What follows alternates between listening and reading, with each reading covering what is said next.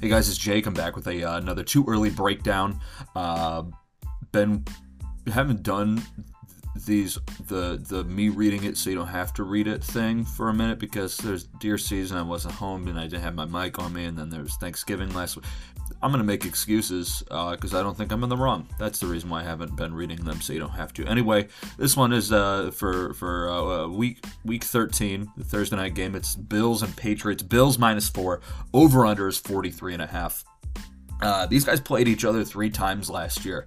There was a game that was I think it was either windy or like -5 degrees, maybe both. I don't really remember.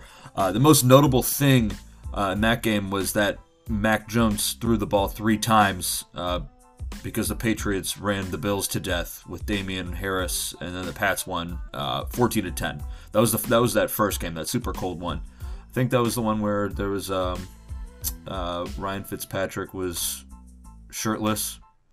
So it must have been really cold because that's why it's maybe both. I don't know. I feel like if it's going to be that cold, there's got to be wind. Anyway, that was the first game. The second time they played, the Bills had Cole Beasley and Gabe Davis out, and then it was like the Isaiah McKenzie game, and they ended up winning. The Bills won 33-21, and then the third time that they played was in the playoffs last year, and the Bills won 47-17 when they had the perfect game and scored touchdowns on every single drive.